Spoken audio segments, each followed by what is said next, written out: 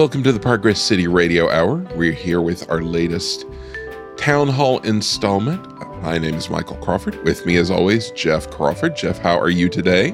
Fine. How are you? Pretty good. Sure as you're born.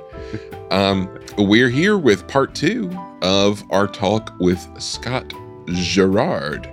Jeff, this has been quite an experience. Yes, Scott has an amazing career. Definitely recommend people listen to part 1 where he talks about his time at Disneyland and early landscaping days of Walt Disney World through the first decade. Incredible snapshot of somebody who was on the ground and saw a lot. Absolutely. Knew everybody and saw everything, but that's not all. He also worked on EPCOT Center and Tokyo Disneyland and a lot more. And that's what we're going to talk about today.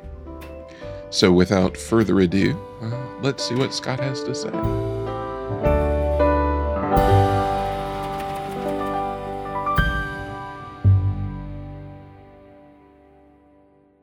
So in 1978, Epcot Center is announced, and you get sent back to Glendale to work in the WED offices. What was that transition like for you?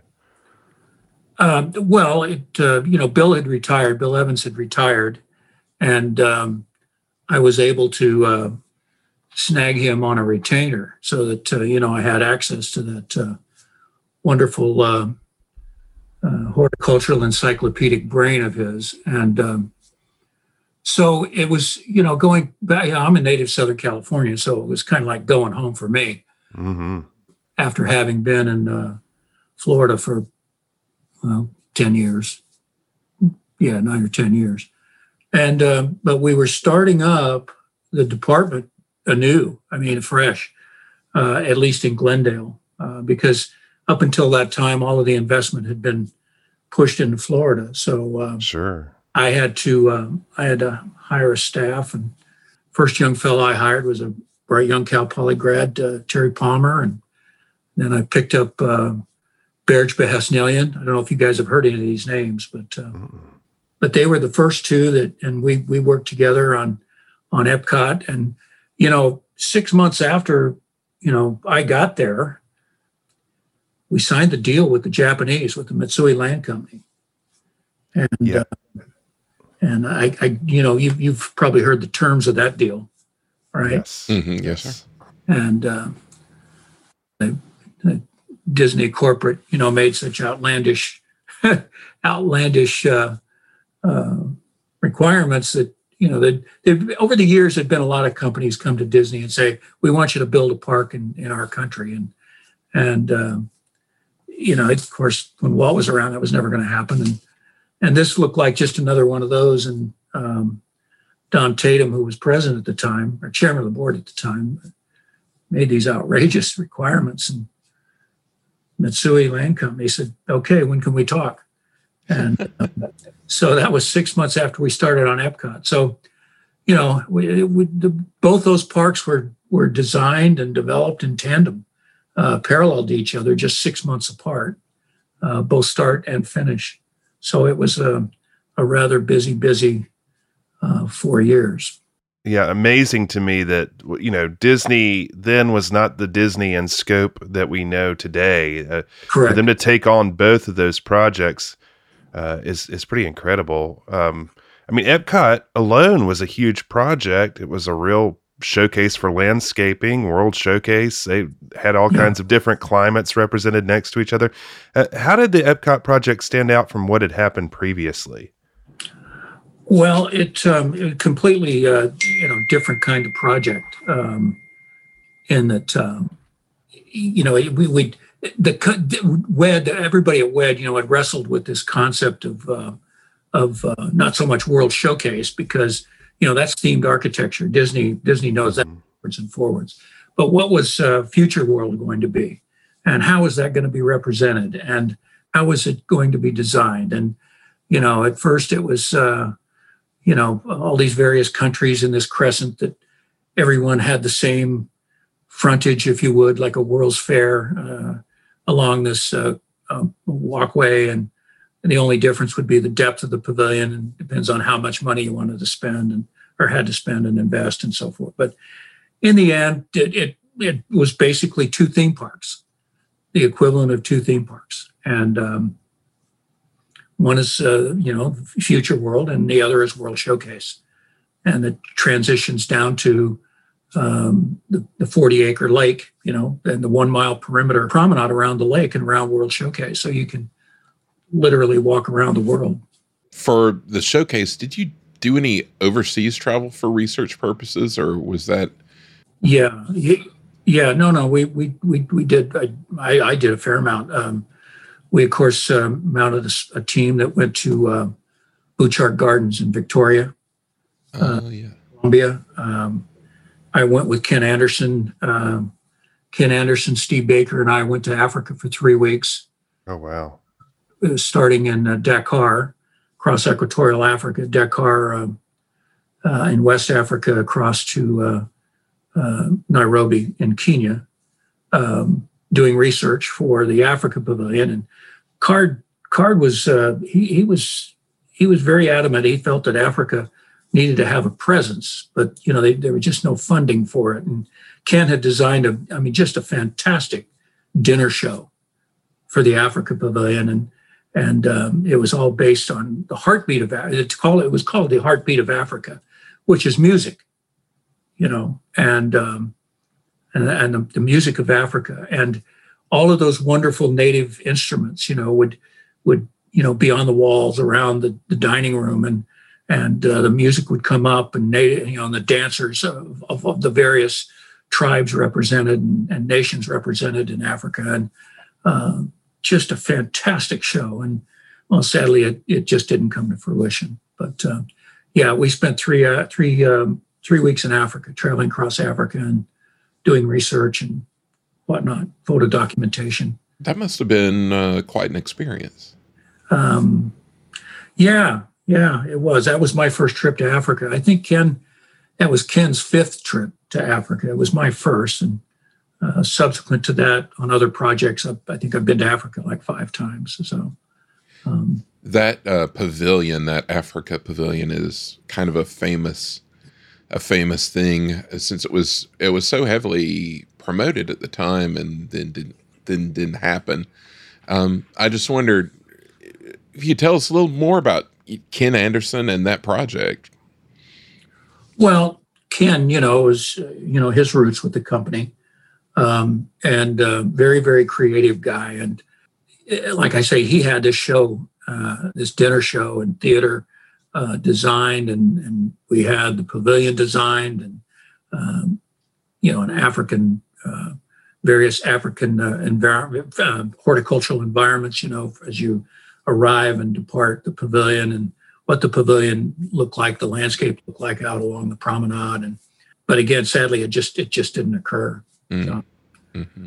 And Ken was just I would say he was heartbroken, because it was such a good show. Everybody agreed it was, but there just wasn't funding for it. Right. Another big horticultural element of EPCOT was the land pavilion, of course. Yes. In doing research for that, Imagineers toured a number of major botanical gardens. What were those trips like? Well, we took. I arranged with Card to take the company plane, and we had a couple of researchers from University of Arizona, Tucson, who were consultants to the team. And George Terpazzi was the wed architect on the project, and Colin Campbell came along, and I'm trying to think who else was on the trip. But we visited, I think, 5 major biodomes, controlled environment, growing environment structures around the country. One was the St. Louis biodome, Milwaukee, Mitchell Botanic Garden, Longwood Gardens, Denver. We were out in Denver. So, we were blessed to be able to take the plane, and that allowed us to go and stay and as long as we wanted, and do all of the research in all these different locations, and then just not be burdened with commercial travel. So sure, that was fun. we had we'd gone back to British Columbia as well, to Victoria. So it was fun to just have the plane to our access to the company plane, the Mickey Mouse. It was the old G1, turboprop. That plane has lived so many lives. It's part of so many stories. It's so true. Yeah, the plane with 9 lives. Yeah. Absolutely. Well, was there anything on those trips that really sort of inspired you that maybe was something you brought back that you used in your work at Epcot? Well, yeah, sure, all of it. I mean, there's lots of photo documentation, and I would say Jenny Bouchart's garden, Bouchart Garden, Jenny's garden, which is down in that quarry. You guys have probably seen pictures of it. Yes. But, yeah, Jenny's garden is a deep, deep quarry, and her husband had been a granite and basalt. He was a miner, and dug all these ugly places, and it just abhorred her to see what was left behind after claiming all this material out of the ground. And so she started hauling dirt down into the bottom and building planters, and the ultimate, it took 30 years or so to build Bouchart Garden, and it continues today. But it's absolutely a magnificent place to be. And I would suggest if either of you have never been there, no. It's one of the places that you should go. You could spend a beautiful day there, and just it's stunning, just stunning. I'd never known that story behind its creation. That's really interesting. And of course, it gets its own small recreation there at Epcot. Canada. Yes, at Canada. That's exactly what we did. We did some of that research, and of course the mountain, the granite walls and so forth are replicated. The rockwork that covers the Circle Vision Theater and whatnot, and that stream and waterfall. I don't know. Have you guys ever seen how we put those trees up there in that rockwork and all of that? No, tell us about that. Well, we put them in tubs, and there was a rockwork skin going to cover the building. It would be a backdrop to the garden there in Canada, and of course, you've got to have trees, and so we designed locations for these tree locations within that rockwork mountain face of the rockwork.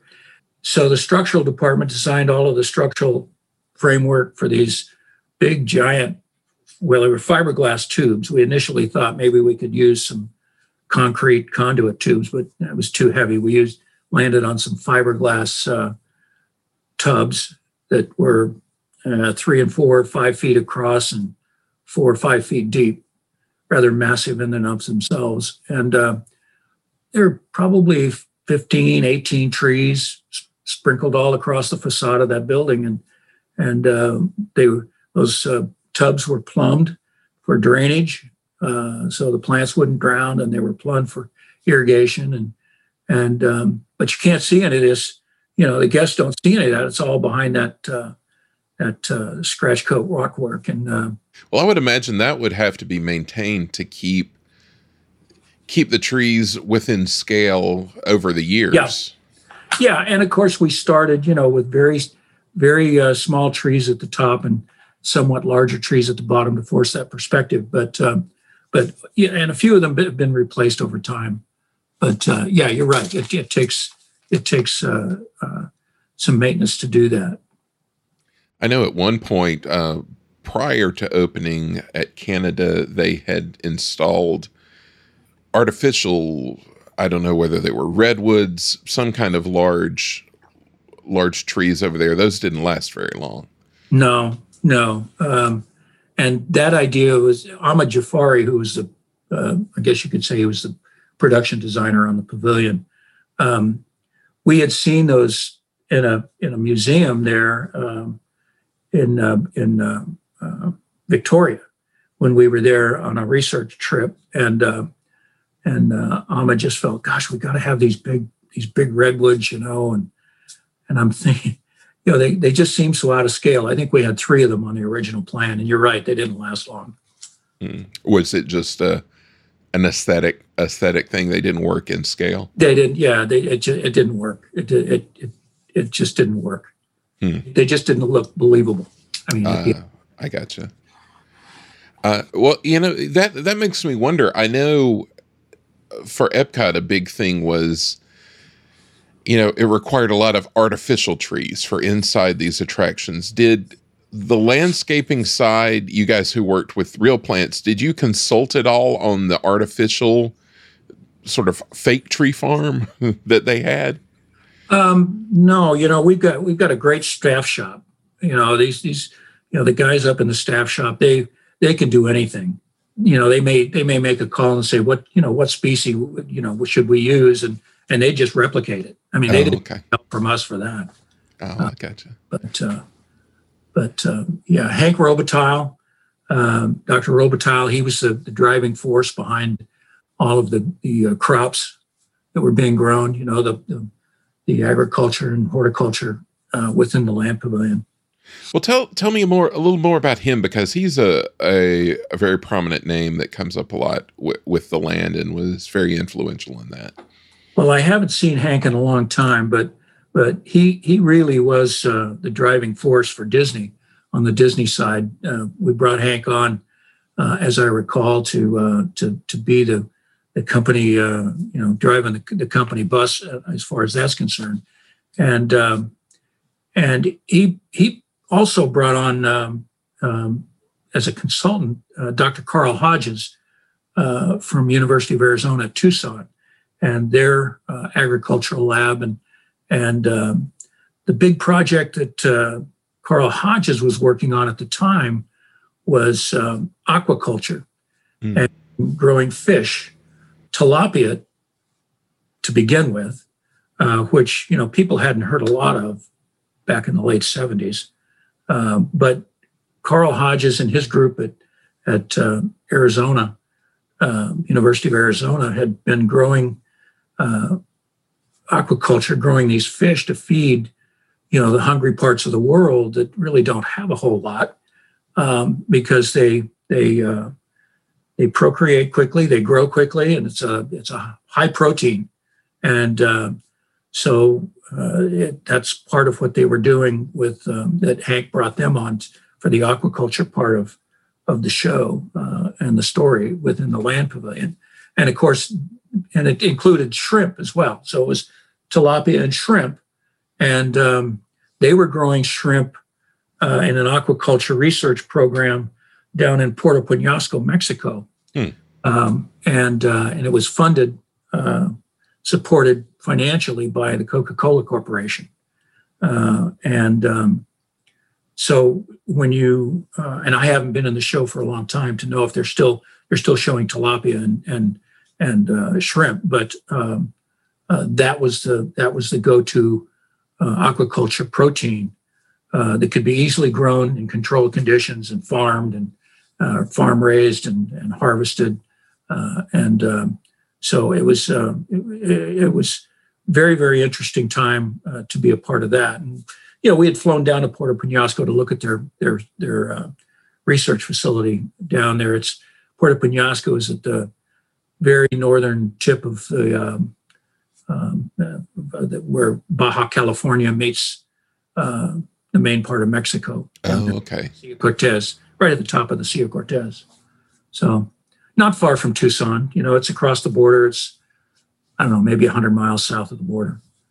It's funny you mentioned the tilapia, because that's something that I always, EPCOT was the first place that I ever saw tilapia being raised, obviously.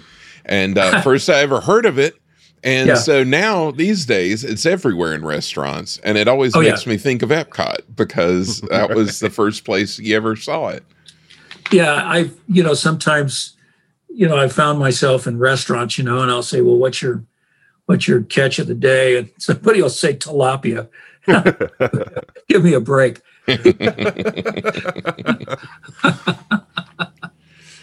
Well, Carl Hodges, who you mentioned, was a big name that was brought in on that. what else did he bring to the table as far as consulting on what you guys were doing? Well, they it was the whole ag lab, Department of Agriculture there, and they provided a lot of support. Mickey Fontes, Dr. Fontes, with regard to horticulture and growing environments, and their research with regard to weightless growing and hydroponic growing, soilless growing, and you've seen that whole conveyor thing with the plants and the bare roots that are hanging down and through this car wash kind of contraption to that sprays nutrients and moisture onto the bare roots, and of course the spinning drum of lettuce yes, to replicates the weightlessness. So there's a lot of research going on and things like that back then. Well, it's very interesting that all that, I mean, it made it into the pavilion and was such a, it was in all the publicity, all the promo films they put out would show these things. And so it really was interesting in how EPCOT served to make these things a public facing thing. Well, and part of the pavilion too is entertainment, kitchen cabaret, and talk. Like Walt used to say, nobody wants to be preached to. They don't want to be educated. Let's entertain them and teach them something. And kitchen cabaret talks about the 4 food groups and protein and how important each food group is one to another and to the human body. And it's just a great fun show, but a lot of good information that gets passed along as well. Mm-hmm. Well, what was it like working with Raleigh? Raleigh? Yeah. Yeah. Oh, Raleigh's great. He was great. He was kind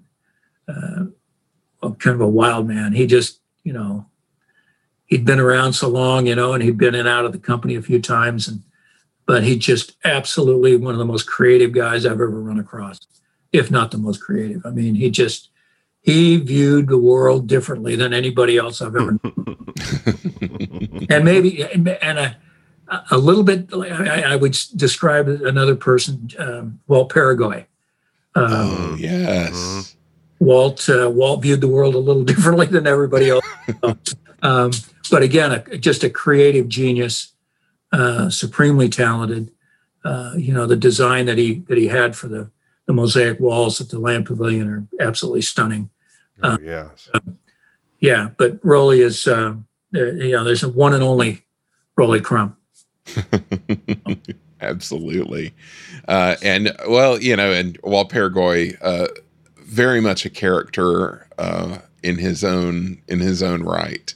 And that mural, there was so much, the interface between the landscaping and the architectural design over there was, the plantings and landscaping around the land leading up, the way it built into the architecture.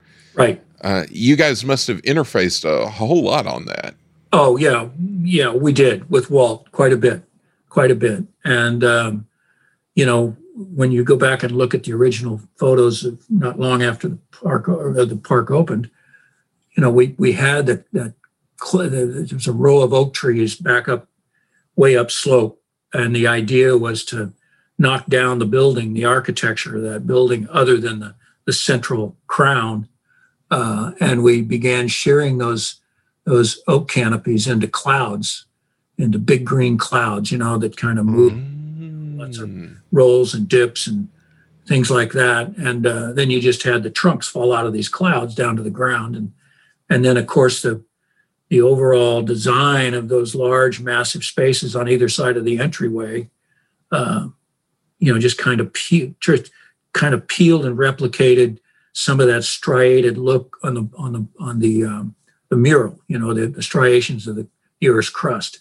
And so, big swaths of bold colors and just a lot of movement, in the landscape. Absolutely.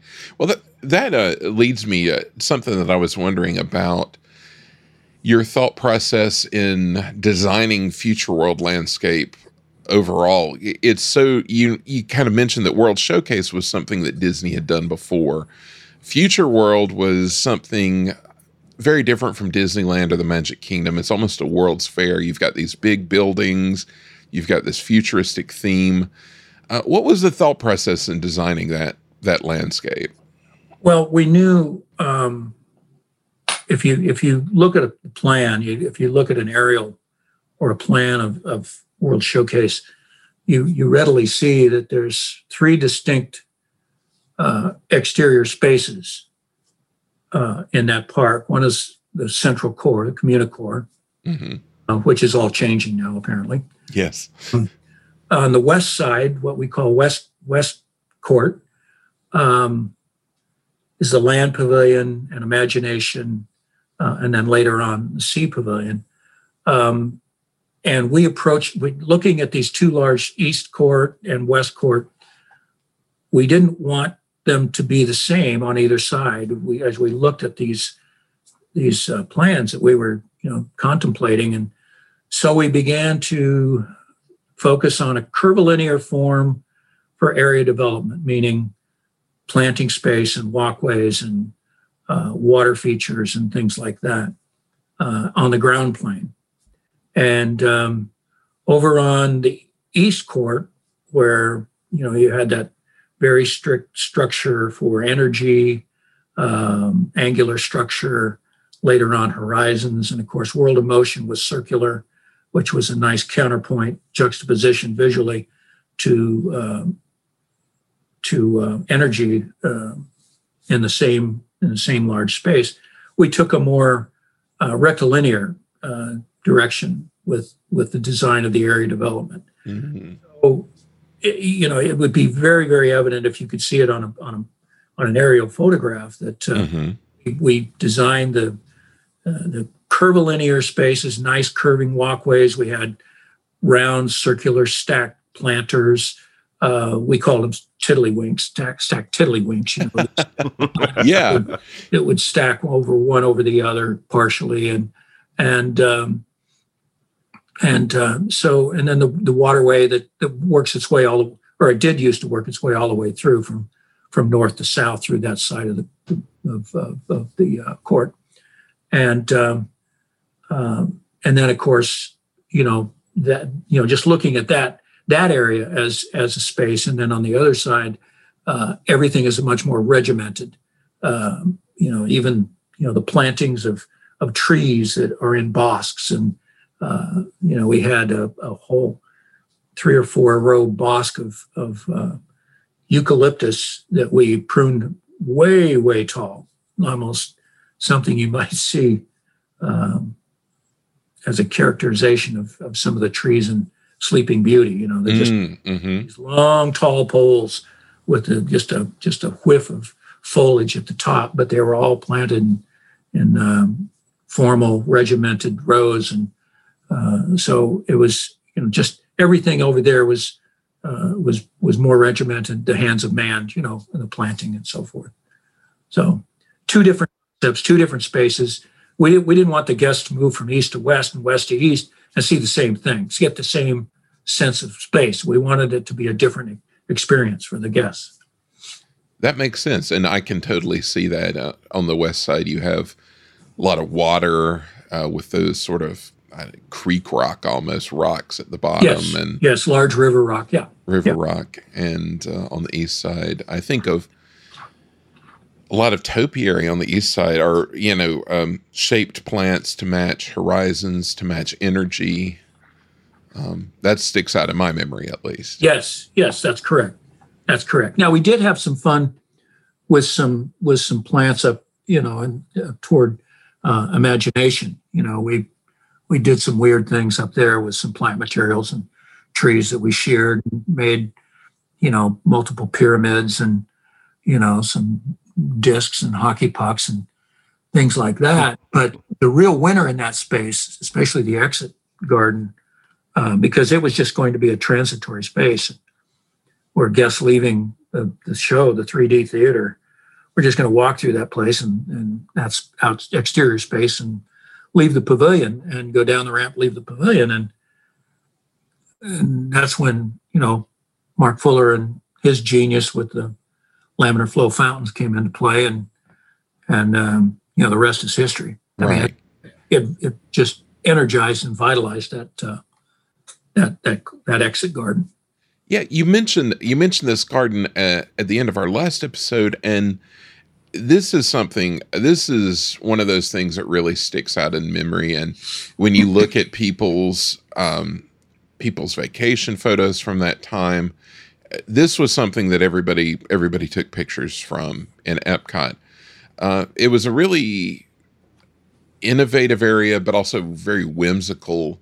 And I don't know. I would imagine this is one of those areas where you had to work with a bunch of other disciplines on putting this area together. Oh yeah. I mean, we had designed the planters in a way, that would kind of guide, this theater, at the end of the show, the theater doors open and, the theater belches all these people out into this courtyard area. It's exterior space. And so the idea is not just dump them onto a plain plaza, but we designed the planters so that the guests could flow and follow the planters around. And we really didn't change the configuration of those planters much. That was pretty much done. And Mark and his guys just adapted, how far they were going to throw that slug of water. They could point them anywhere. And so that's what makes it so much fun, is you just never know. The guests come out of there and there's water's leaping from one planter to another and disappearing. And the next thing you know, it's hopping out again and off in another direction. And I mean, it just hops around the garden. And so it really fun. And that's one of the places, I talked last time we were together about,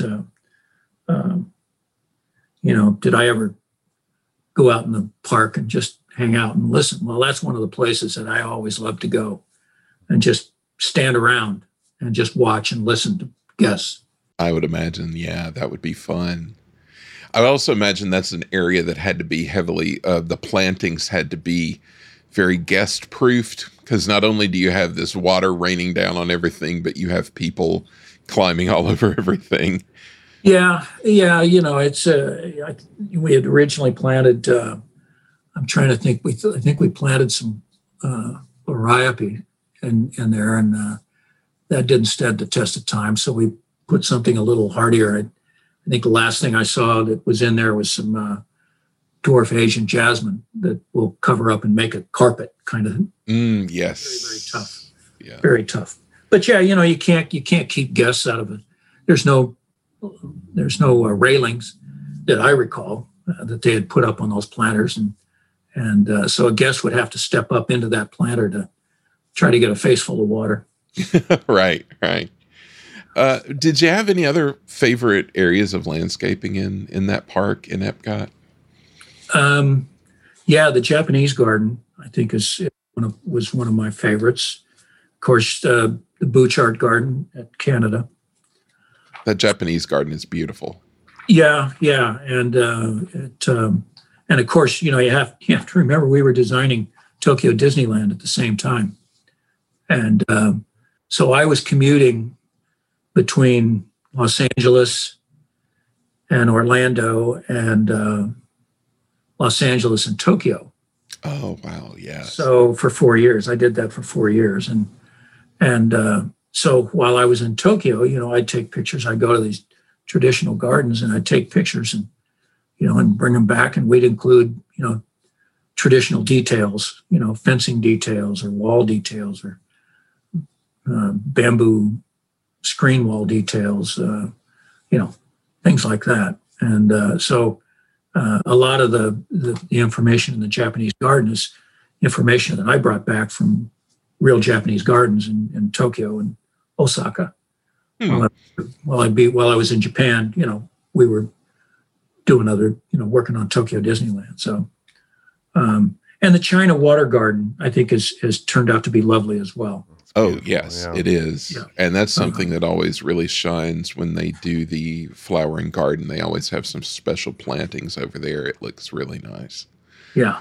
Yeah. Japan, I always think one of my favorite places anywhere in the parks is there at the top. They have the little restaurant up on the hill, and there's a nice water feature up there.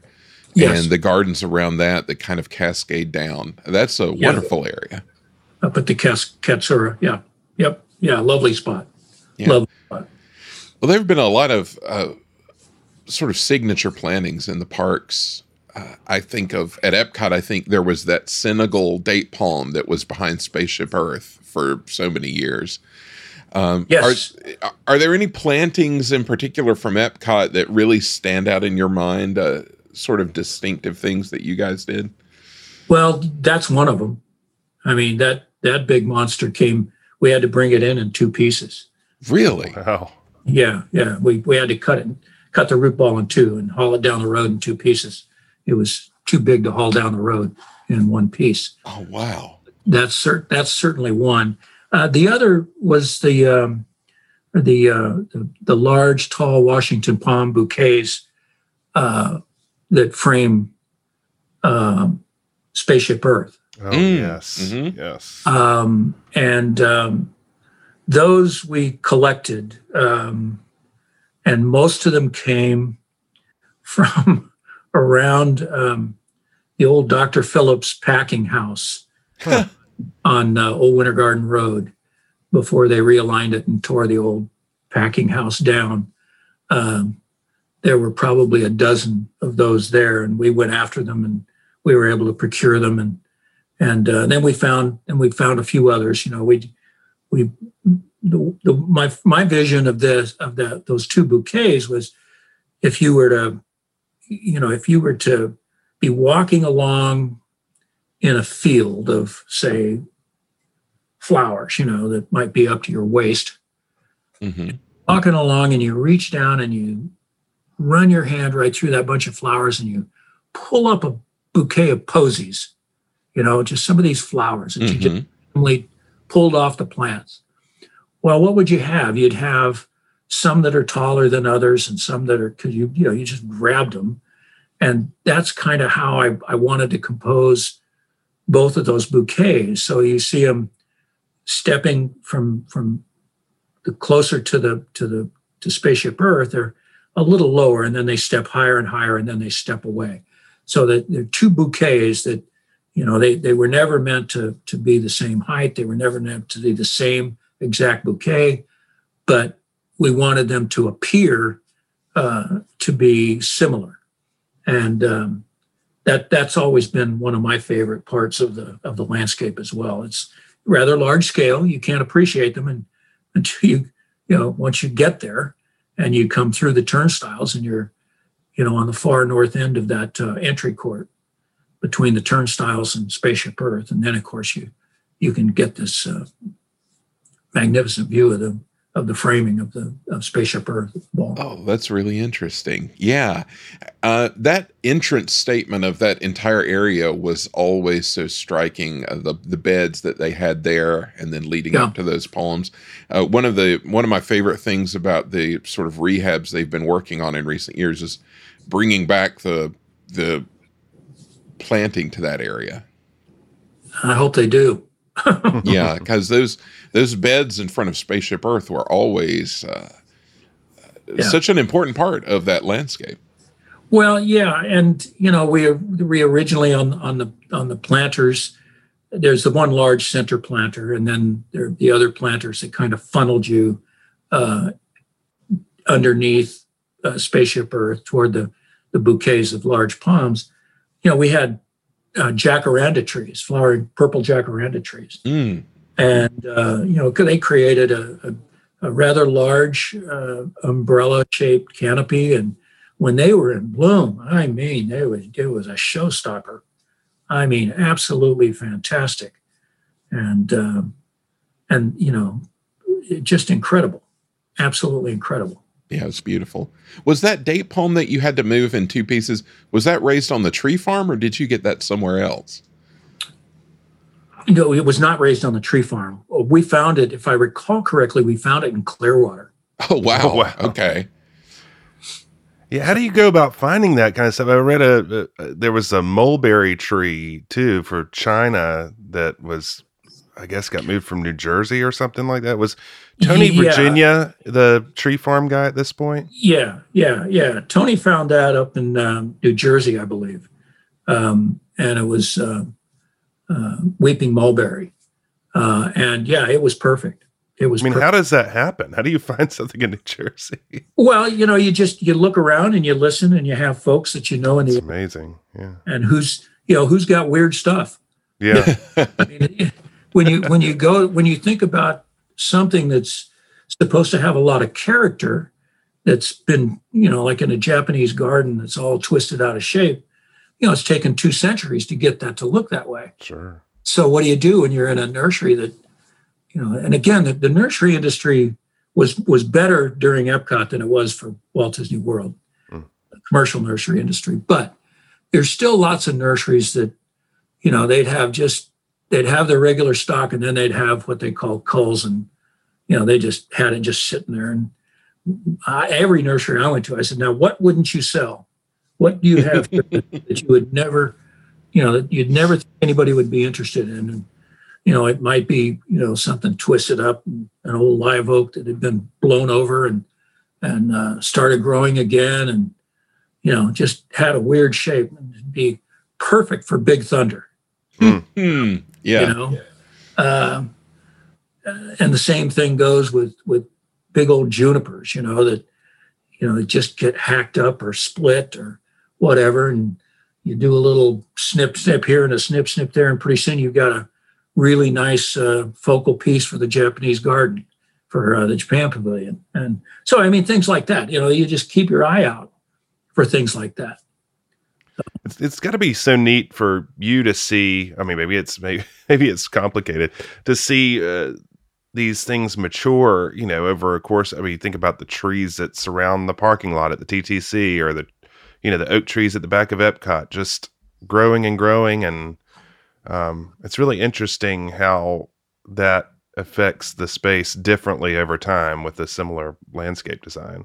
There's no question about it. And that even goes for berms, screening berms. Yeah. That you start out with the only thing that's screening anything is the dirt. Right. Some small trees, and a few years later you've got a temperate forest, and it looks like the banks of the Missouri, and it's pretty great. I mean, that's one of the best parts. And we always kind of talked about it. I know, Bill mentioned it to me the first time I'd ever heard it, and I continue to pass it along to the young landscape architects that came on board after me. And that is, the great thing about what we do as landscape architects and as the landscape construction team and the landscape maintenance team is on opening day of a project is the worst we're going to look for what we did, Yeah. When you think about a building that's all freshly painted, and the paving and all these things, they age over time. Landscape matures over time, and it only gets better. That's a great point. I mean, that's one of the most prescient things I think Walt ever said was in one of his quotes or interviews. He's like, the park is going to get more beautiful over the years because the plants are going to grow and the trees are going to grow and everything. And he was right. He was right. Yep. Yeah. So the engineers, the company in general, learned their lesson about, if you remember me telling you the story about how they dug up the Seven Seas Lagoon and right, our gunk on the top, and we ended up having to replace just about every major tree at least once before opening. The company learned their lesson for EPCOT, and they looked around and did some geotechnical studies and found some good buildable dirt and sand just south of the EPCOT site. And they started digging lakes, if you would. They were borrow pits, and imported really good dirt, really good soil for Epcot to be built on and planted in. And that made a huge difference. I'm sure. For the project. And now if you look at an aerial, you'll see just to the south and west of Epcot is Caribbean Beach Resort Hotel. Mm-hmm. When you look at an aerial, you'll see what look like two long lakes going north and south. They've altered the shapes, the side shapes a little bit, but those were the original borrow pit areas. That's so funny. I'm glad you brought that up, because when we talked to Bob Holland, he was talking about draining the muck from the lagoon and Epcot and the threat of the muck wave.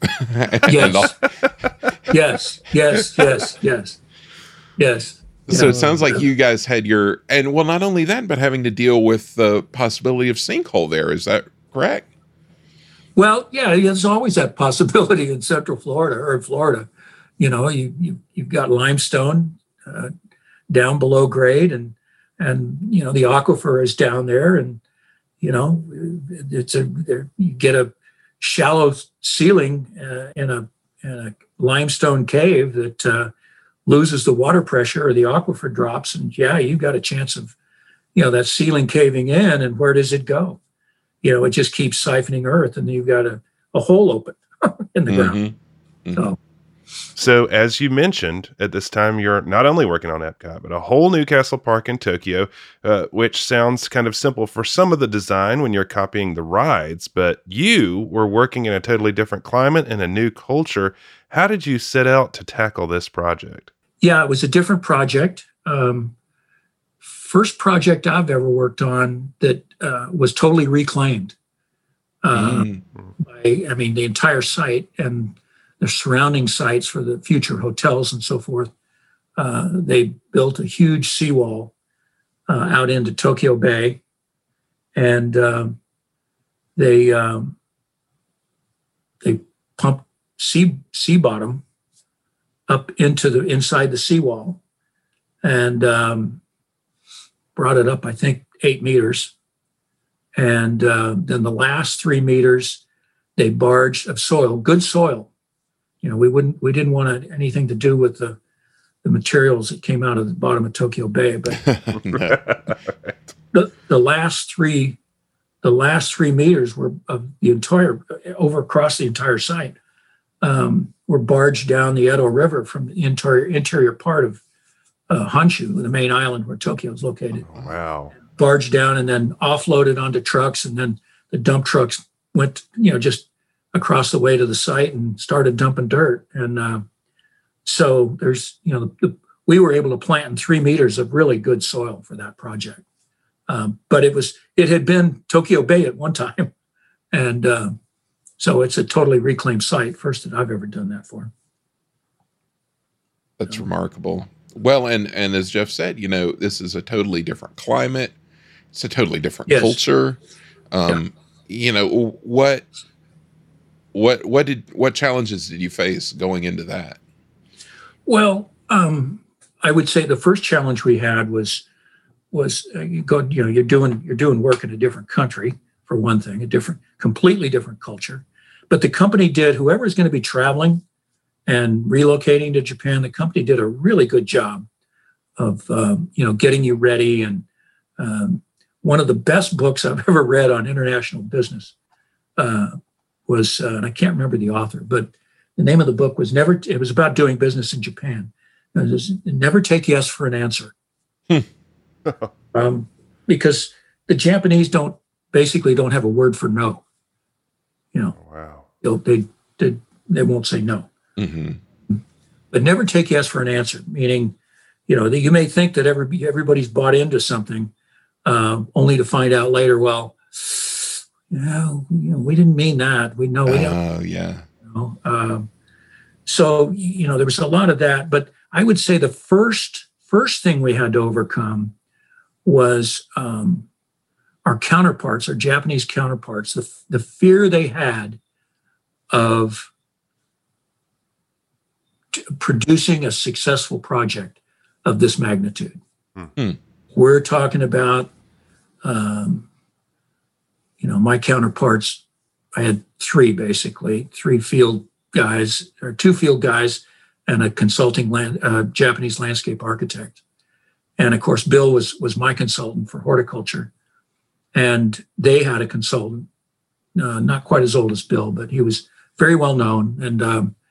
And first thing we did is we brought all these guys over to the United States, and we spent a couple days at Disneyland, and then we got on a plane. We brought them on a plane, took them to Florida, and spent a 3 days in Florida. And when they got to Florida, that's when their boots started shaking. They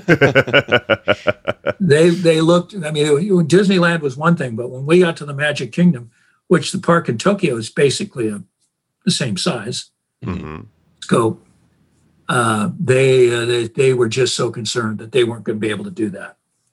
We're just so concerned, the attention to detail and how beautiful the park is, and technical issues. Right. Like Mitsui didn't want to spend any money for an irrigation system. Oh, gosh. But we sat down, Bill and I, with them before they left for Japan. He and I hadn't even been to Japan yet. And we said, no, it's going to be fine. You guys are going to do great. And we're going to do this together. We're all in this together. And it's going to be great. And you're going to be remembered. You're going to be well known in Japan. That's got to be kind of flattering to you all, as to, have them be in such awe of your work. Yeah. Well, it's not just our work, it's hundreds of other people's work. Of course. They're looking at, but clearly, yeah. So, that was the first thing we had to overcome, is the fear of failure for them. And so then Bill and I went to Japan, and it was in January, I think. It was in January. It was very, very cold. And, you're right. The cold winter there, the wind comes out of the Siberian plains and down into Japan. And in the summertime, you have the hot, muggy breeze coming up from the south, which Tokyo Disneyland is at the north end of Tokyo Bay. So, it's carrying salt. It's like living next to the beach. You have a little salt on the plant foliar surfaces will burn the plants. And so, we had some real challenges that way. And again, the irrigation, thing, the only commercial irrigation application before Tokyo Disneyland in Japan were golf courses. Wow. Mm-hmm. There are no commercial projects, no residential projects ever had any irrigation. Huh.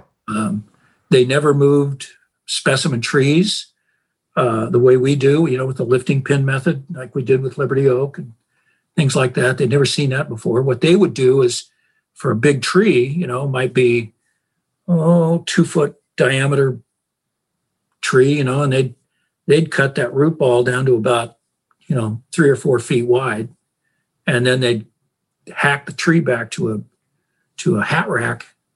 Looked like a 25-foot hat rack. Oh no! They'd haul these what they called trees down the road like logs, and that's what they'd plant. Well, then they'd wait 10, 15 years for the tree to leaf out and grow and look like a tree again. Well, we couldn't do that. Right. And so we went through the lifting pin method with them, and the landscape contractors over there, the Japanese landscape contractors, they had a joint venture team doing the job, and we showed them how it was done, and they were horrified. They were horrified. And but once we got them adjusted to that, and putting larger root balls on the trees, and leaving, just doing some very judicious snipping for, take a little bit of growth off a tree, and you arrive and you've got a tree, and it'll heal itself. And so, there's some of that. And then we get word, well, the stopgap measure for irrigation is we'll only irrigate the jungle and the around the big river.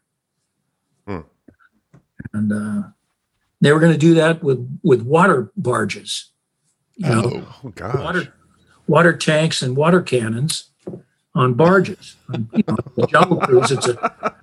Jungle Cruise, it's more like a float boat.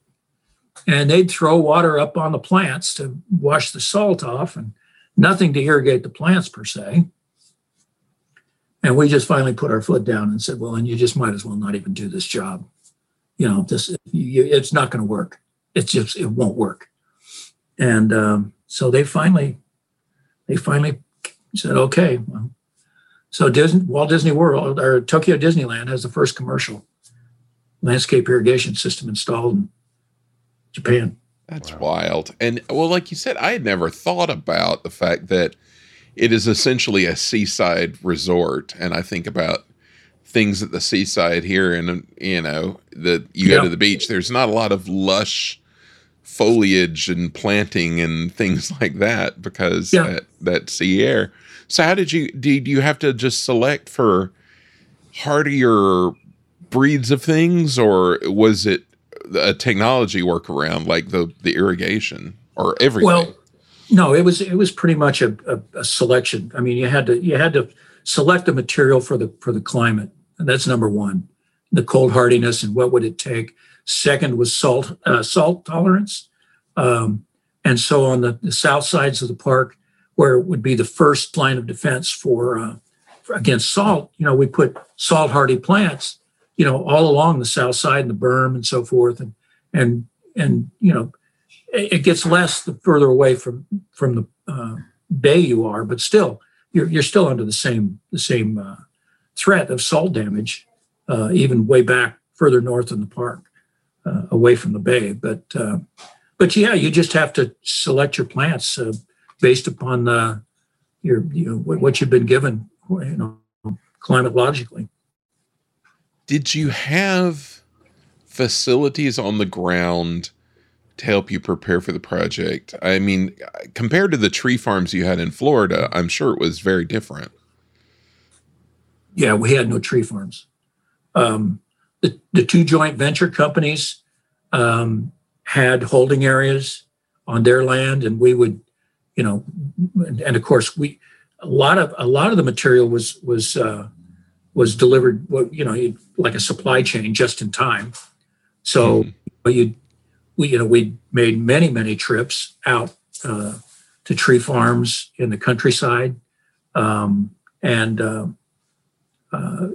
what they do is they prepare them and it would just arrive. If we needed 2,000 pine trees, and when this was the planting date, well, they would arrive, and all of that strategy and logistics. The joint venture landscape contractors, they took care of all of that. Oh, okay. For specific trees and high profile trees, we always looked at them once they were delivered to the holding area, and on offsite. There just wasn't enough room to have a tree farm or any holding area. I mean, the fledgling landscape maintenance crew, they had a couple of greenhouses and a small office building, and that's still what they have. Mm-hmm. Kind of what they have at Disneyland. Not much. Well, any other experiences over there that really stand out for you? Yeah, a couple of them actually. And yeah, one is we were, of course, faced with finding like 5,000 pine trees that could be planted around the Big River, on Tom Sawyer's Island and the Big River, the berms and things. And so on one trip, I'd usually go over for a week or two. And I don't know, a year and a half, 2 years out, when I arrived in Tokyo, my counterparts always had an agenda and a schedule for the time I was going to be there. And this one was to go out and look at the Japanese black pine that they'd found for the Big River and around the screening berms and things. And so we met up at Tokyo Station about 7 a.m.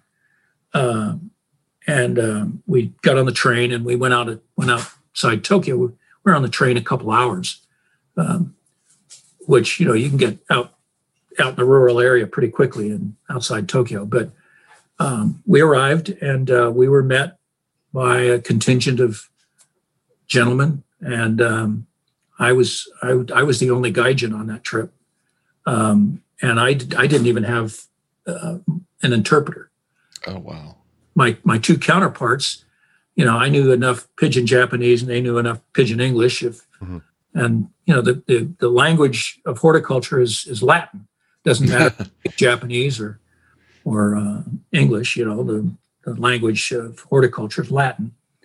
And so we arrived, and so they had cars there for us, and we all had this caravan of cars, and we left the little town train station, and we drove for probably 30, 40 minutes, and we were up in the mountains, and on this dirt road, and we got out of the car, and everybody's, kind of yakking, and I'm just looking around at all these trees, these black pines, and I said, so have any of these been tagged? I asked my counterpart, which are ours, and he says, well, these are all ours, 5,000 of them. Wow. And I'm looking down the slope, and I'm looking up the slope from the road, and they were great. I mean, they were growing on a slope, which meant that when they were dug, we could plant them with the root ball oriented the way they were grown. Right. Oh, sure. Right. We weren't going to have, that same rocket ship thing that we had Tom Sawyer's Island that built this new world. And so I said, this is great. This is fantastic. 5,000 trees. Perfect. So everybody's laughing and scratching, and we take off and we look at a few other things and decide, yeah, that'll do. So we leave. We go back to Tokyo. Well, about, I don't know, my third or fourth trip later, maybe 9 months later, I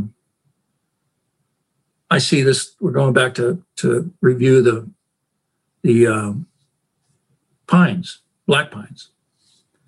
So we go, same trip, met the same time, took the train out there, met the same group of guys.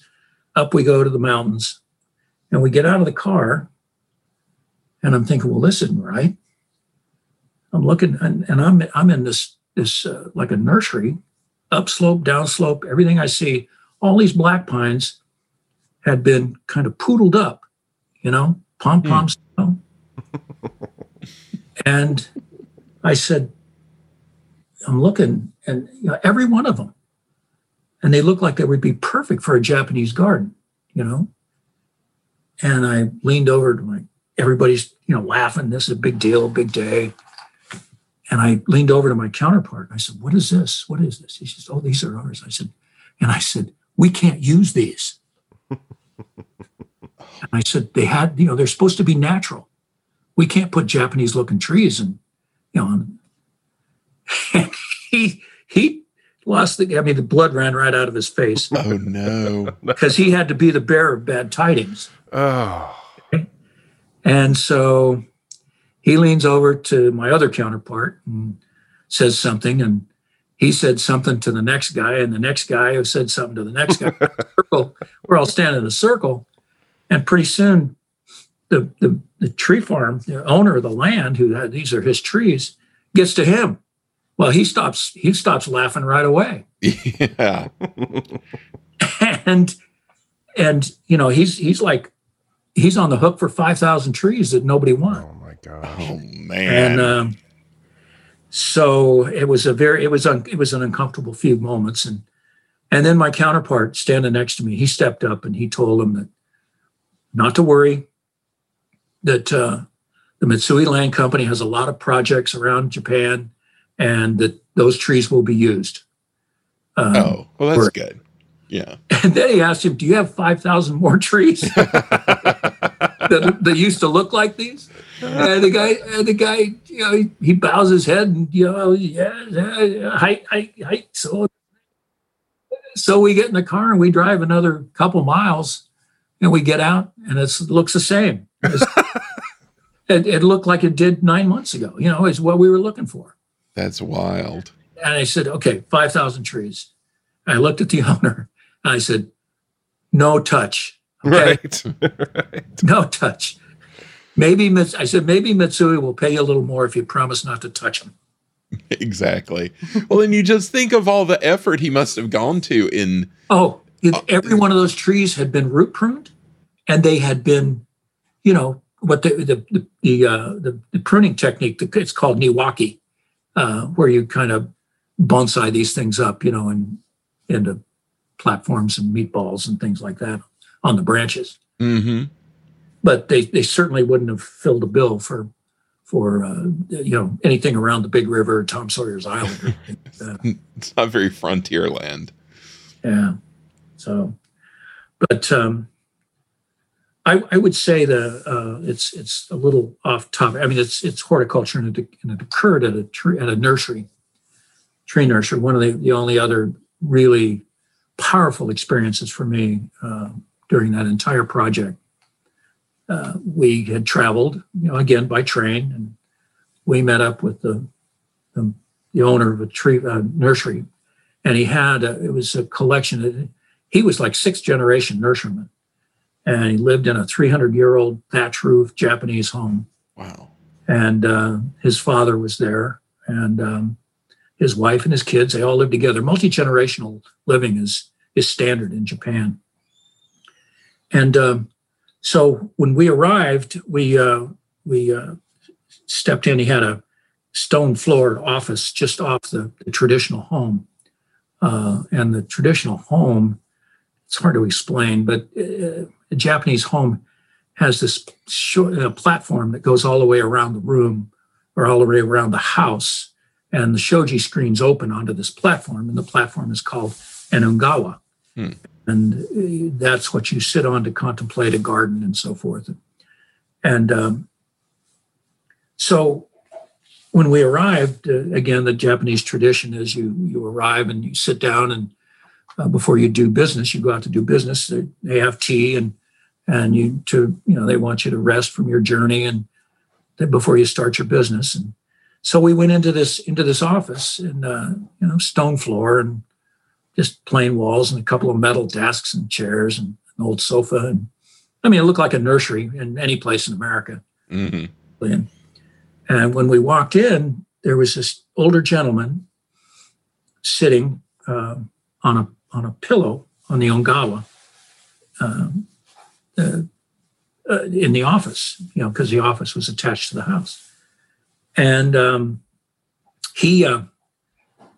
he was welcoming everyone. It was the owner of the nursery's father, who had owned the nursery before he'd given it to his son, and his father had given it to him, and his father had given it to him, and so forth.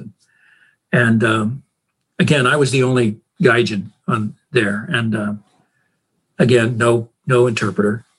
And I'm the last one to enter the room, and I'm wearing Western boots and Levi's and a plaid shirt and a down vest and a baseball cap.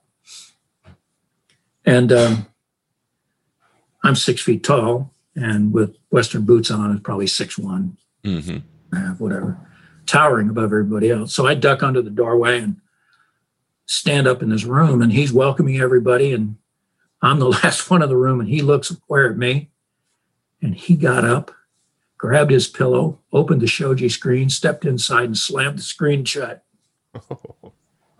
And I thought, okay. I was a little embarrassed. I didn't know what to do. I hadn't said anything.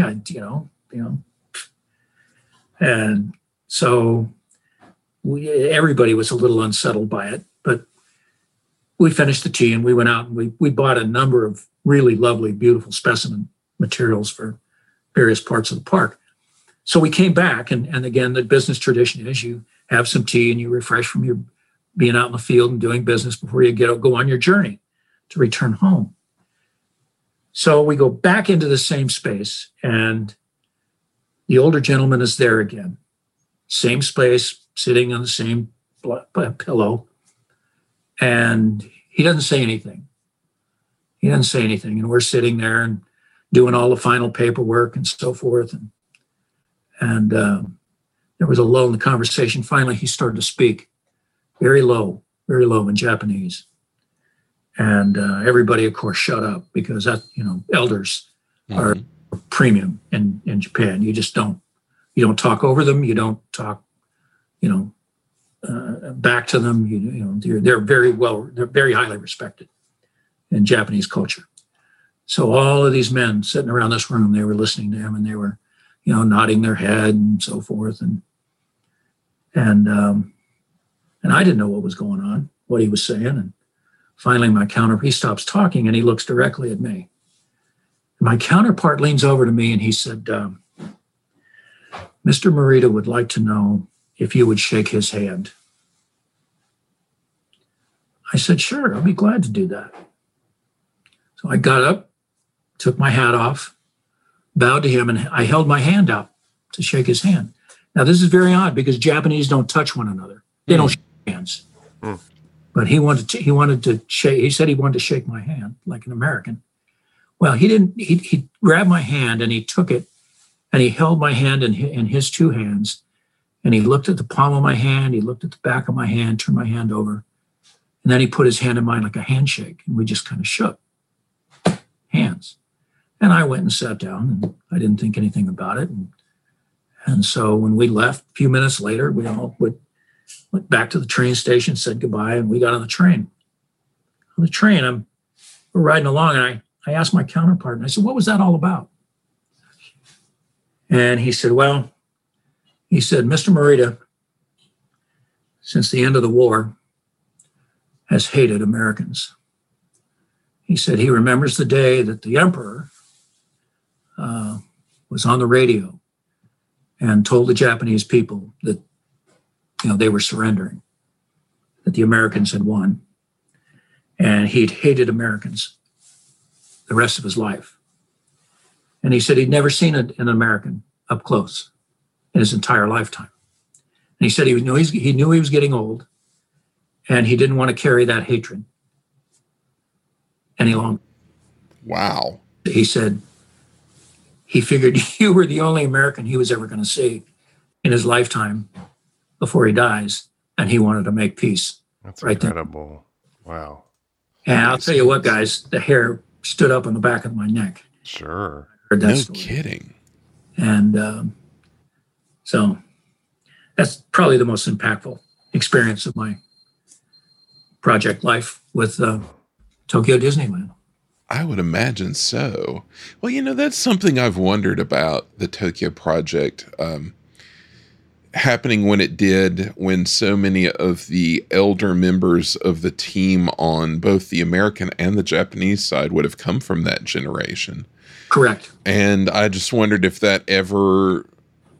I've always wondered if that ever sort of colored the discussion in any way. I mean, knowing how, our grandfather talked about those times, I just wondered if any of the people on either side of that deal had, feelings about it one way or another. Well, I never heard anything from the Japanese side. I know that Card was uncomfortable with it. He had been a flight deck officer on an aircraft carrier during the war. But, nothing overt. There was never any discussion about it. I do know that younger generations, of Japanese that I knew there, got to become acquainted with, became friends with. I never heard a word about it.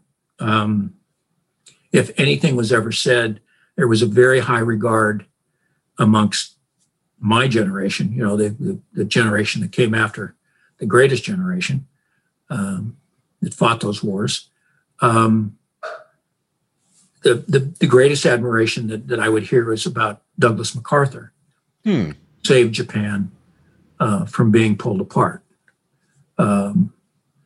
Russia wanted the northern islands, and China wanted the southern islands, and Douglas MacArthur said, no, this is going to remain a nation, one nation. You're not going to pull this archipelago apart.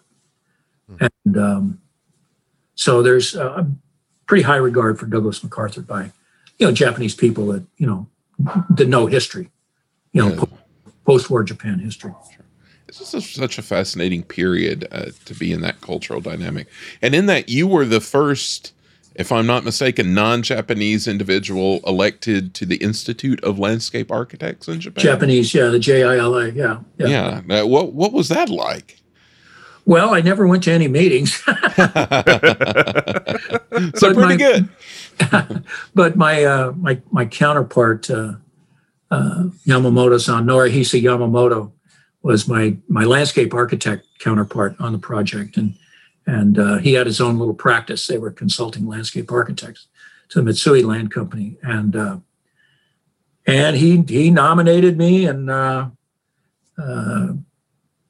sent me a fax or something and said, "Congratulations, you're now been elected a member of the Japanese Institute of Landscape Architects." I have a certificate here someplace. I don't know.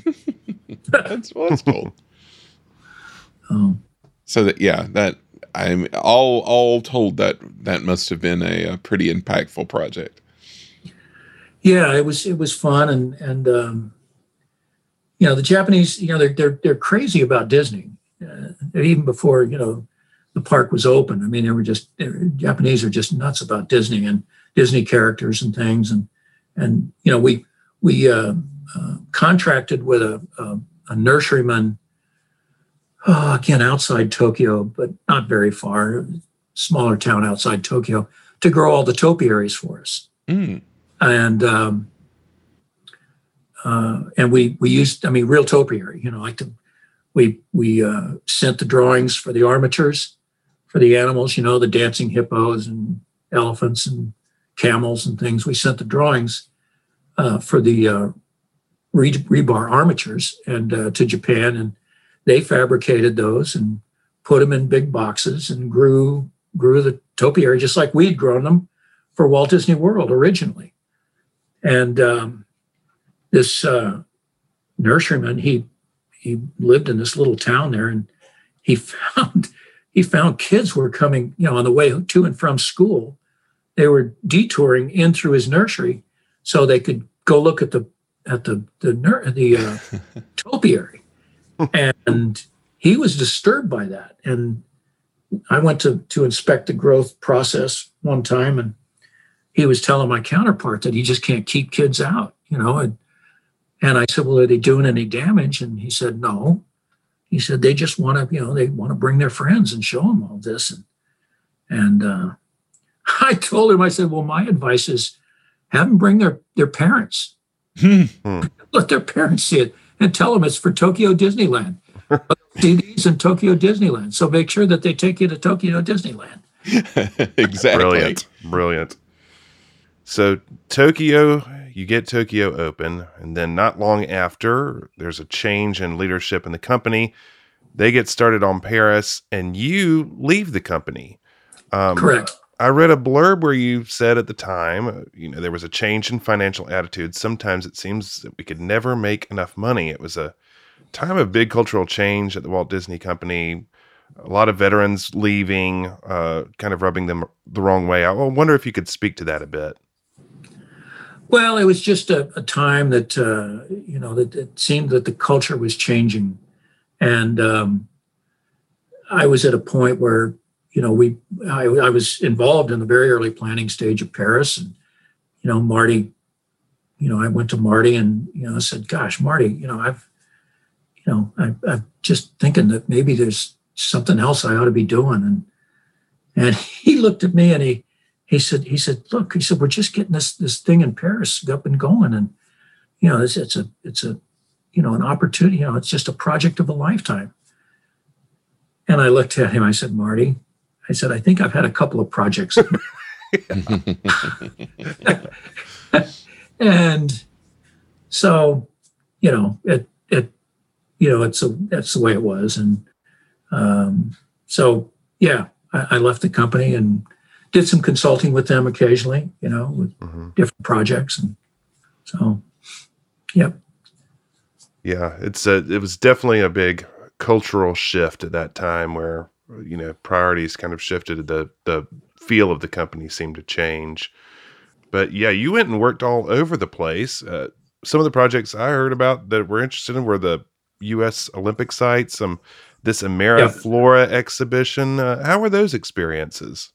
Well, they're big mass attendance events, and the work on the Atlanta Olympics was very interesting, and as was Ameriflora '92, in Columbus, Ohio, and it was the first international flower and garden expo in the United States, and they'd been doing these in Europe every 4 years since the end of the war. They had they whoever the host city was would have an old bombed out rail yard or whatever, and they'd have this flower and garden festival and turn it into a park and leave it for the city, the host city, and they'd have a new park. And so Mariflora 92 in Columbus, Ohio was already, the site selection was already a beautiful 88-acre park, a 100-year-old park with a 100-year-old conservatory, crystal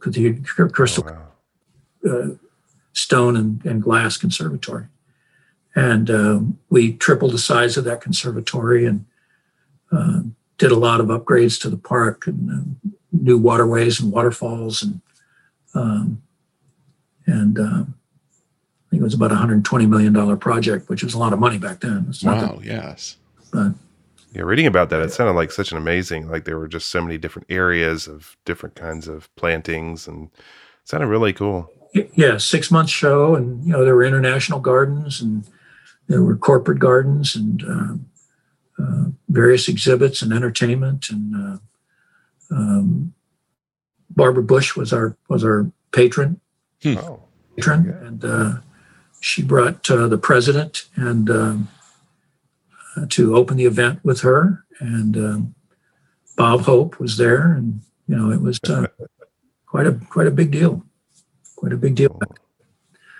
6-month event, April to October, and it was, and the park that was left behind, all of the assets, the expanded conservatory and so forth, is, we're all still in operation, and the park's still beautiful. Oh, that's great. So the year of the Olympics, you return as general manager of Disney's horticulture program. So what brought you back? And the organization was switching around at this time. Can you speak to what changed and how you were involved in that? Well, yeah, it was a time when they were looking to consolidate some things operationally, and they were DDC had been created, Disney Development Company. Sure. They were, delivering projects, primarily resort projects. They didn't do any work inside the berm and any of the theme parks, but they were delivering resort projects, and there always seemed to be, angst, if you will, surrounding the project delivery and cost cutting that had been done through value engineering and the design and construction phases. And so Walt Disney World, being the end user, is saying, well, maybe we ought to look at how we have these projects delivered, and could we do it in a more seamless way instead of, you've got these silos, whether it's DDC or WDI or WED or whatever, they have these projects and hand them over, throw them over the wall to the construction company who builds it, and then they throw it over the wall to the end user, the operating side of the business, and rather than have everybody at the table at the same time throughout the process. So that began to change, and that's when Bud Dare called me and said, "Hey, it looks like we're going to be changing some things around here, and you've been on the design and construction side, and we think you'd be a big asset here on the operating side because you've been through it and how it all works." And so I said, "Sure, why not?" And so the first thing we were going to do was there were 4 separate operating businesses within the resort division. There were the horticulture groups were basically resorts and parks, theme parks. And the theme parks, of course, were the Magic Kingdom and Studio and EPCOT and so forth and so on. And the resort work was all Lake Buena Vista and all the different resort hotels and properties and golf courses and all those kind of things. And over on the resort side, it was split down even more, where they had 4 separate divisions or departments within that division. And so my first charge, Bud gave me the first charge, was to consolidate those 4 business operating units into one resort division, which I did, and took about, I don't know, 9 months to a year to get it done. So we became, could skate a bit faster, and cleaner operations, better delivery of services, maintenance services, good cost savings. We eliminated some duplication just because of structure. And about a year and a half later, Bud and Al Weiss came and said, well, we think we want you to work with Katie Warner over and did parks, and we want to put it into one division, one big division, one division. And so we did. And that took about a year and a half, I guess, about a year and a half to do that. And so it all became one big maintenance. It's Disney's Horticulture now. And first thing we did is we took leadership, supervision, leadership personnel, and began to move them around, take some of the parks people and put them over in the resorts, and resorts people in parks, and, just to start cross-pollinizing, sure, staff and crew and whatnot.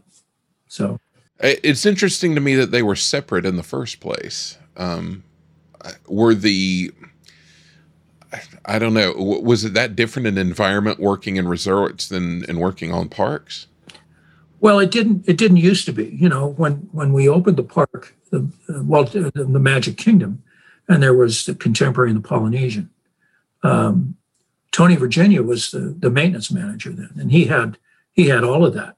And as the resorts grew, they basically just split off. As a business unit, I don't know the decision, but they became almost larger than the parks division as far as personnel, labor, and equipment, and so forth. So yeah, I imagine to you coming back, they had started a course of just aggressive development down there with tons of hotels, and they'd done celebration as well. Was your crew involved in any land use discussions or identifying kind of resources on property as part of this? For celebration or for growth? Just at the property wide. Well, we always tried to have a seat at the table when there was anything going to be talked about as far as development's concerned. I'm not saying I can't sit here and say it always happened. Right. Because lots of meetings occur, and sometimes you just don't even know about it. Mm-hmm. Always like to have be present when something like that's being discussed. It turns out to be a better project, I've always found, anyway. The resort, it as Jeff said, it had this exponential growth. So rather than how, was there a difference in the way Disney planned and maintained the landscape of the resort due to all this growth? I don't think so. I think that for example, I think one of the first new projects that was built was, the Grand Floridian, and I think that was opened in '88 or something like that. And then of course you went to the moderate priced hotels, Caribbean Beach and Port Orleans, Dixie Landings, all these different product types and sports and whatnot. They were viewed as individual projects, and they were, staffing requirements were planned, and equipment requirements were planned. Everything, was planned that way. But then as we began looking at consolidating these, after we began looking at cross-utilization of equipment, and do we really need, that many gang mowers? Can we, can we cross-utilize this equipment, and same with labor? Mm-hmm. So, but it to that degree, we always took a look at the most efficient way to get the job done and maintain the quality. You had to maintain the quality. Well, that's what I was wondering. I mean, I would assume as the resort grew larger, it would become more difficult to maintain the quality just from, allocation of resources. Well, it's the leadership, as far as show quality assurance and show quality standards. There's a lot of folks that looked at that. Mm-hmm. Me, but even the line managers, that tiered up to me, and the assistant managers and the supervisors and assistant supervisors. No, the quality is always number one. And, if there's always a challenge, it's always a push and pull, with what you need versus, what the company's going to allow. And, Jimmy Carter started back in '76 with zero-based budgeting. And so we went to that whole idea within horticulture of basically zero-based budgeting. If, we knew the labor, what labor was required for, 100 feet of edging and X number of acres of mowing, so many thousands of bedding plants and pruning, different types of pruning, whether it's shearing or nipping or just touching once a year, fertilization, all those labor costs, material costs. And what we began doing was building that budget from the ground up for each and every resort and park ultimately.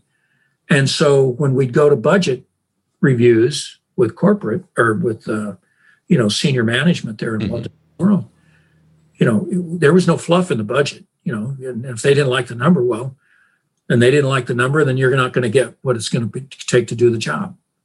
So it took there's no politics in that, and nobody, it was up to them, you can say yes, you can say no.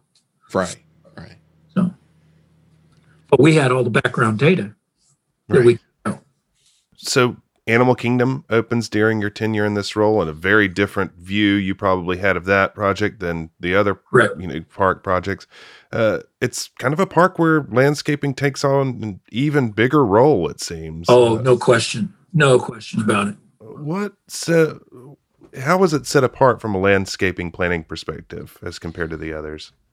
Well, I mean, like you just said, I mean, it is the leading role of any park I think we've ever done. And Paul Comstock did a great job over there.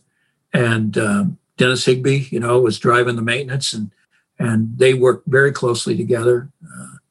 Of course, and then you've also got a crew of people growing browse material for the live critters. Right. Right. I mean, it's not just you need eucalyptus for the koalas and, giraffe and, things like that. And, what are you going to do? You're not going to go to a eucalyptus farm. You have to grow it. So, yeah, it's a very interesting project. It was a great project for me. I got to stand aside and watch. Right. Yeah.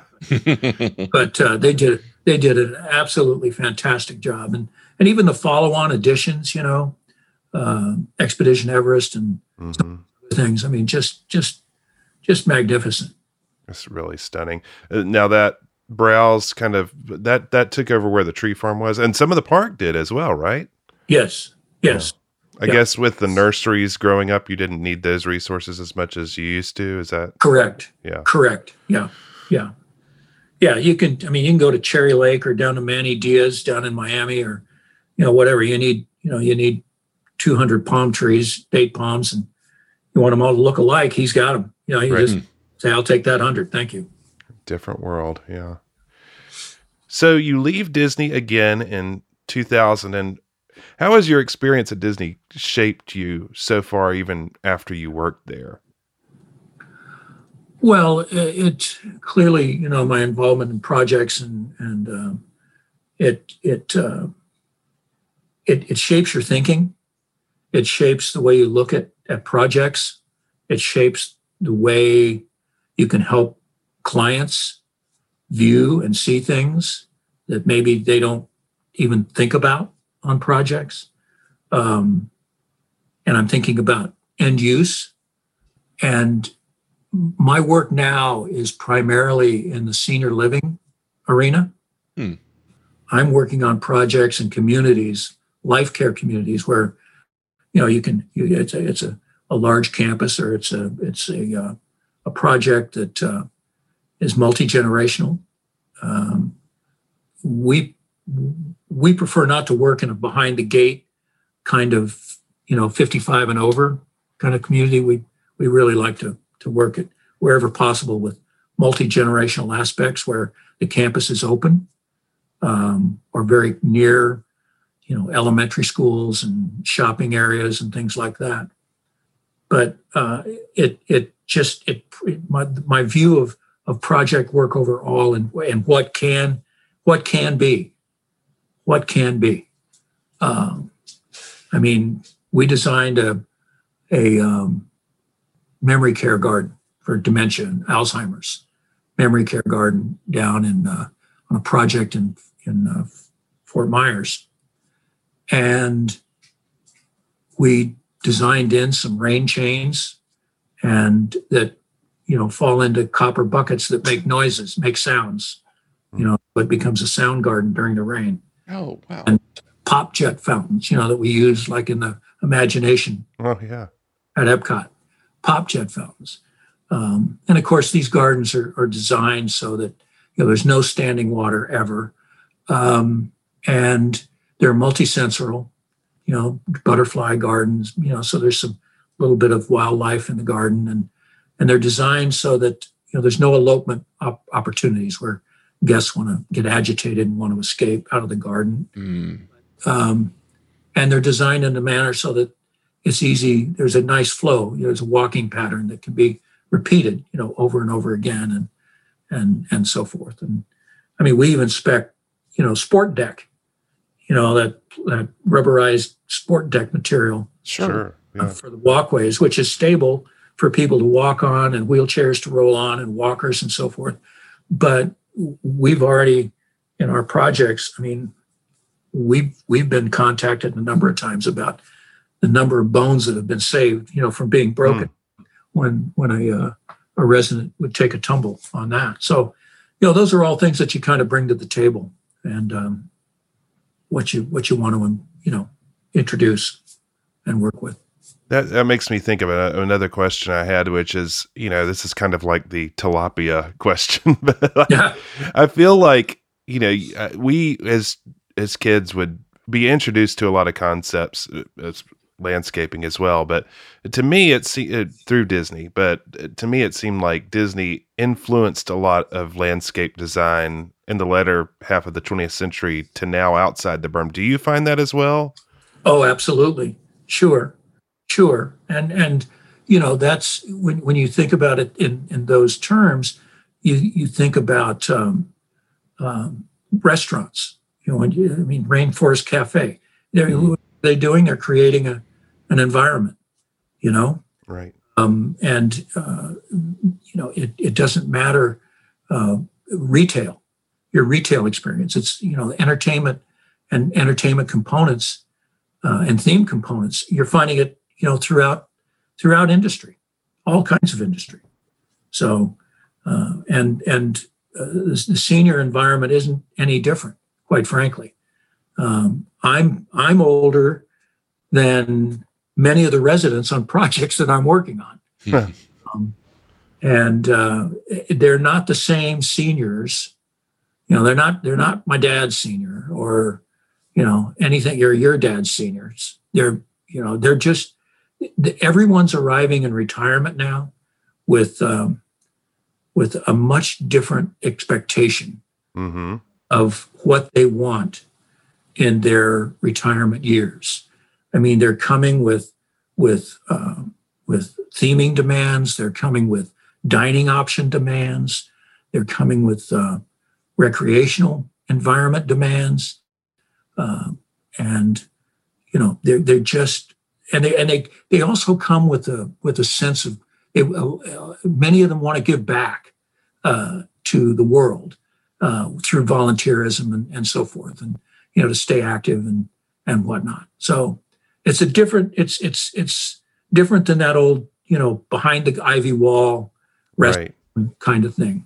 Yeah, I worked at one of these places. I don't know, it was about a decade ago, but I worked as a server, and I couldn't believe. I mean, these people were more active than I was in my life. They were always doing stuff, and like you said, volunteering. They were taking in concerts, everything. It's incredible. To imagine their needs are multifaceted for sure. Yeah, and it's just these changes have really just come about in the last decade or decade and a half, and the curve continues to grow in that regard. And that we have a number of our clients are older facilities, that where the rooms are not grouped in a neighborhood that share a living room. They're the hallway with rooms off of a hallway and a nurse's station at the end. And, they're just grim. Mm-hmm. But that's the way they were building them. And, I call it warehousing, senior warehousing. Mm-hmm. You're just warehousing these people. And somebody goes into a room and plays the piano, at 2:00 every day. And those kinds of facilities are either dying and closing, or they are investing heavily in new environmental growth, which most often includes the connection to the outdoors.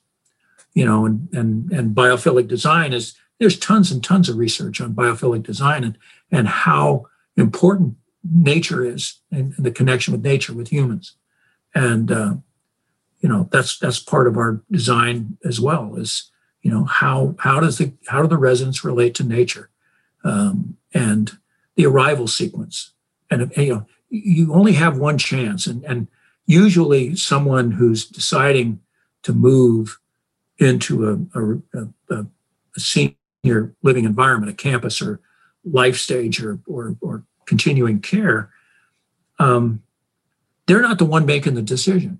Mm-hmm. The kids are making the decisions, the daughter or the son and the daughter of the future resident. And so what's really important is how your facility is represented from the arrival sequence and to the front door, and from the front door through into the facility.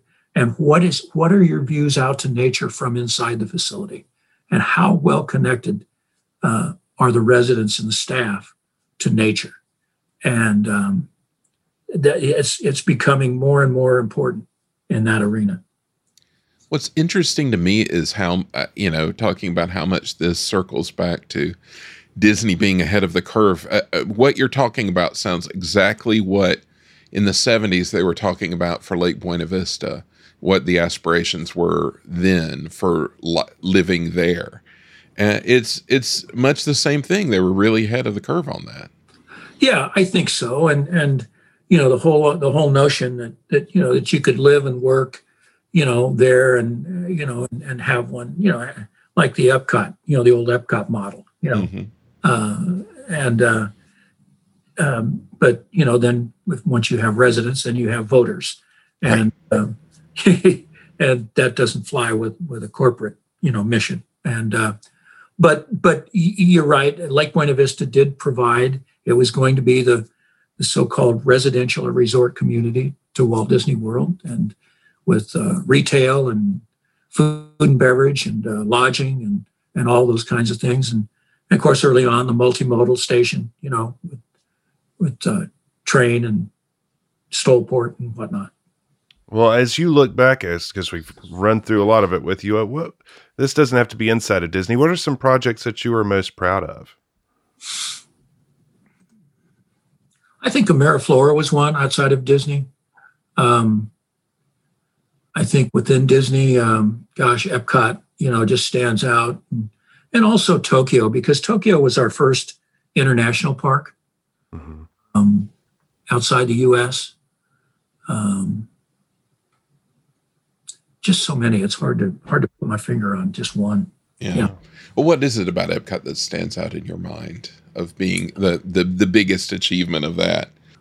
I think it was, the ability to pull off a project twice the size of the Magic Kingdom on one site with such a diverse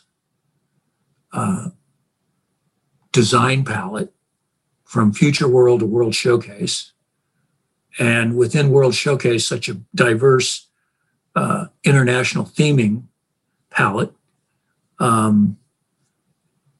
And, just the chance to work with so many wonderful, fantastic people.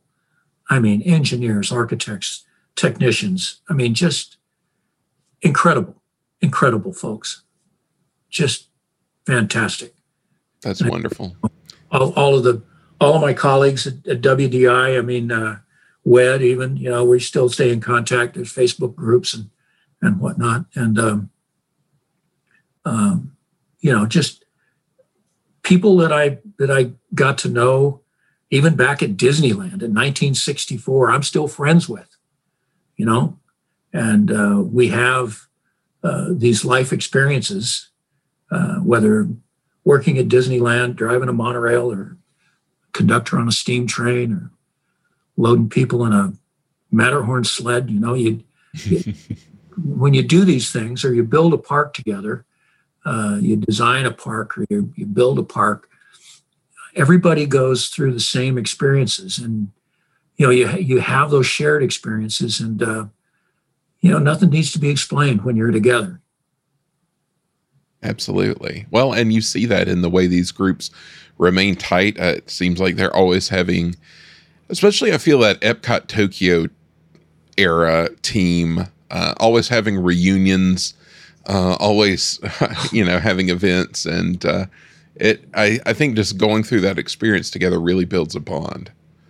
Sure. You're absolutely right. And I know the WDI alumni group, they had to stop because of COVID, but, for a long time, and I think they're starting it up again, either later this month or maybe September, or maybe October. I'm not sure. I guess the Delta variant's going to determine it, but sure. A monthly lunch where everybody gets together.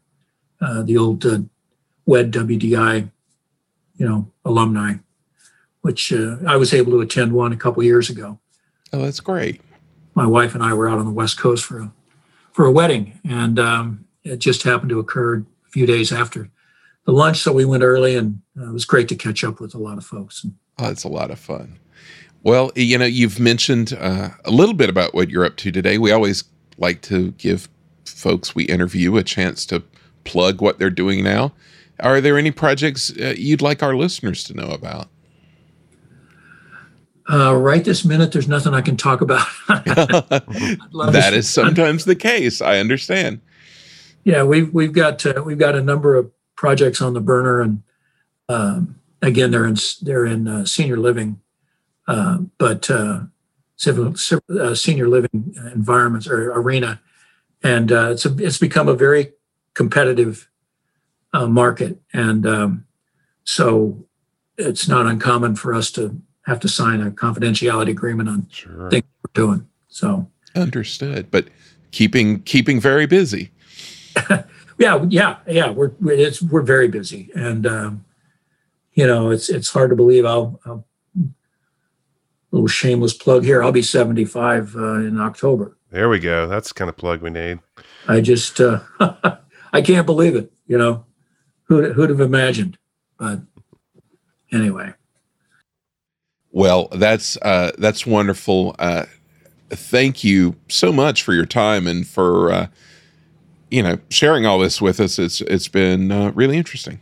Great. Well, I appreciate it, guys. Both you guys are great interviewers. You toss out some questions, and boy, that just brought back memories. And well, thanks. Well, anytime you think of anything, because I guarantee you, between Jeff and I, there are about probably 50 pages of questions we could probably think up as, this stuff is so fascinating. And, It's we talked about this in the last episode, such a fundamental element of Disney parks. And, our parents are both really hardcore home gardeners. And, when you grow up with that eye for these things in the parks, it's such a fundamental element of it. Yeah. Yeah. No, you're right. You're absolutely right. Brings a lot of joy to a lot of people. So thank you so much for everything you've done. And thanks for joining us. Good to be with you.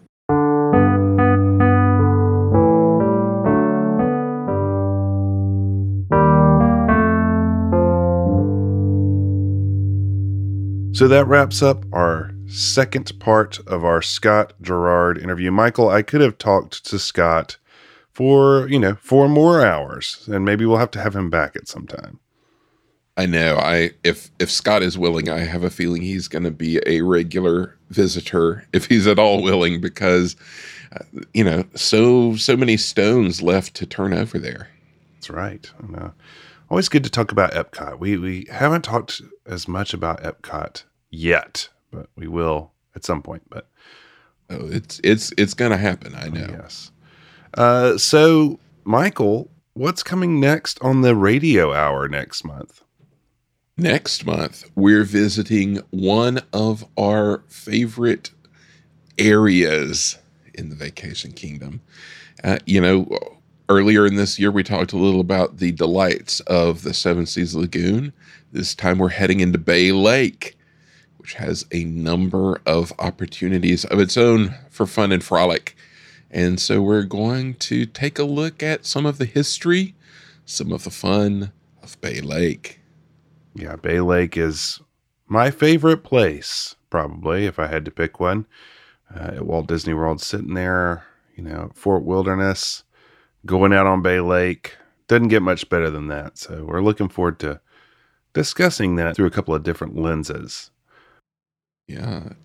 And Michael, this is the time where we check in and see if there are any new Patreon subscribers. We do have a new member of our Patreon society. We'd like to welcome April, who joined up. Thank you for your support. In addition to helping us produce these episodes and do all that we do, you're also getting early access to episodes, maybe some other extra behind-the-scenes content. And at the silver level, of course, we have our monthly live stream. So thank you very much for joining up. We really appreciate it. Yeah, we appreciate all of you who have signed up. Some of you got some goodies in the mail recently. So yeah, it's exciting stuff. If you're interested in finding out more about that, you can check it out at patreon.com/ProgressCityUSA. And thanks again to those who have already contributed. You can reach out to us at podcast@ProgressCityUSA.com. We love to hear your thoughts about our episodes. Any suggestions for the future are also welcome. You can also be in touch with us on Twitter. Michael is at ProgressCityUSA. I'm at Jeff G. Crawford. And now Instagram at ProgressCityUSA. So lots of ways to check us out, or talk to us, or what have you. Give us feedback. You could also give us feedback on, your podcast platform, the iTunes store. Rate and review, all that good stuff. Any of it is welcome. We love to hear from you. So with all that said, we look forward to seeing you out there on a pontoon boat on Bay Lake, right in the middle of Bay Lake, USA, next month. Thanks for listening. Take care.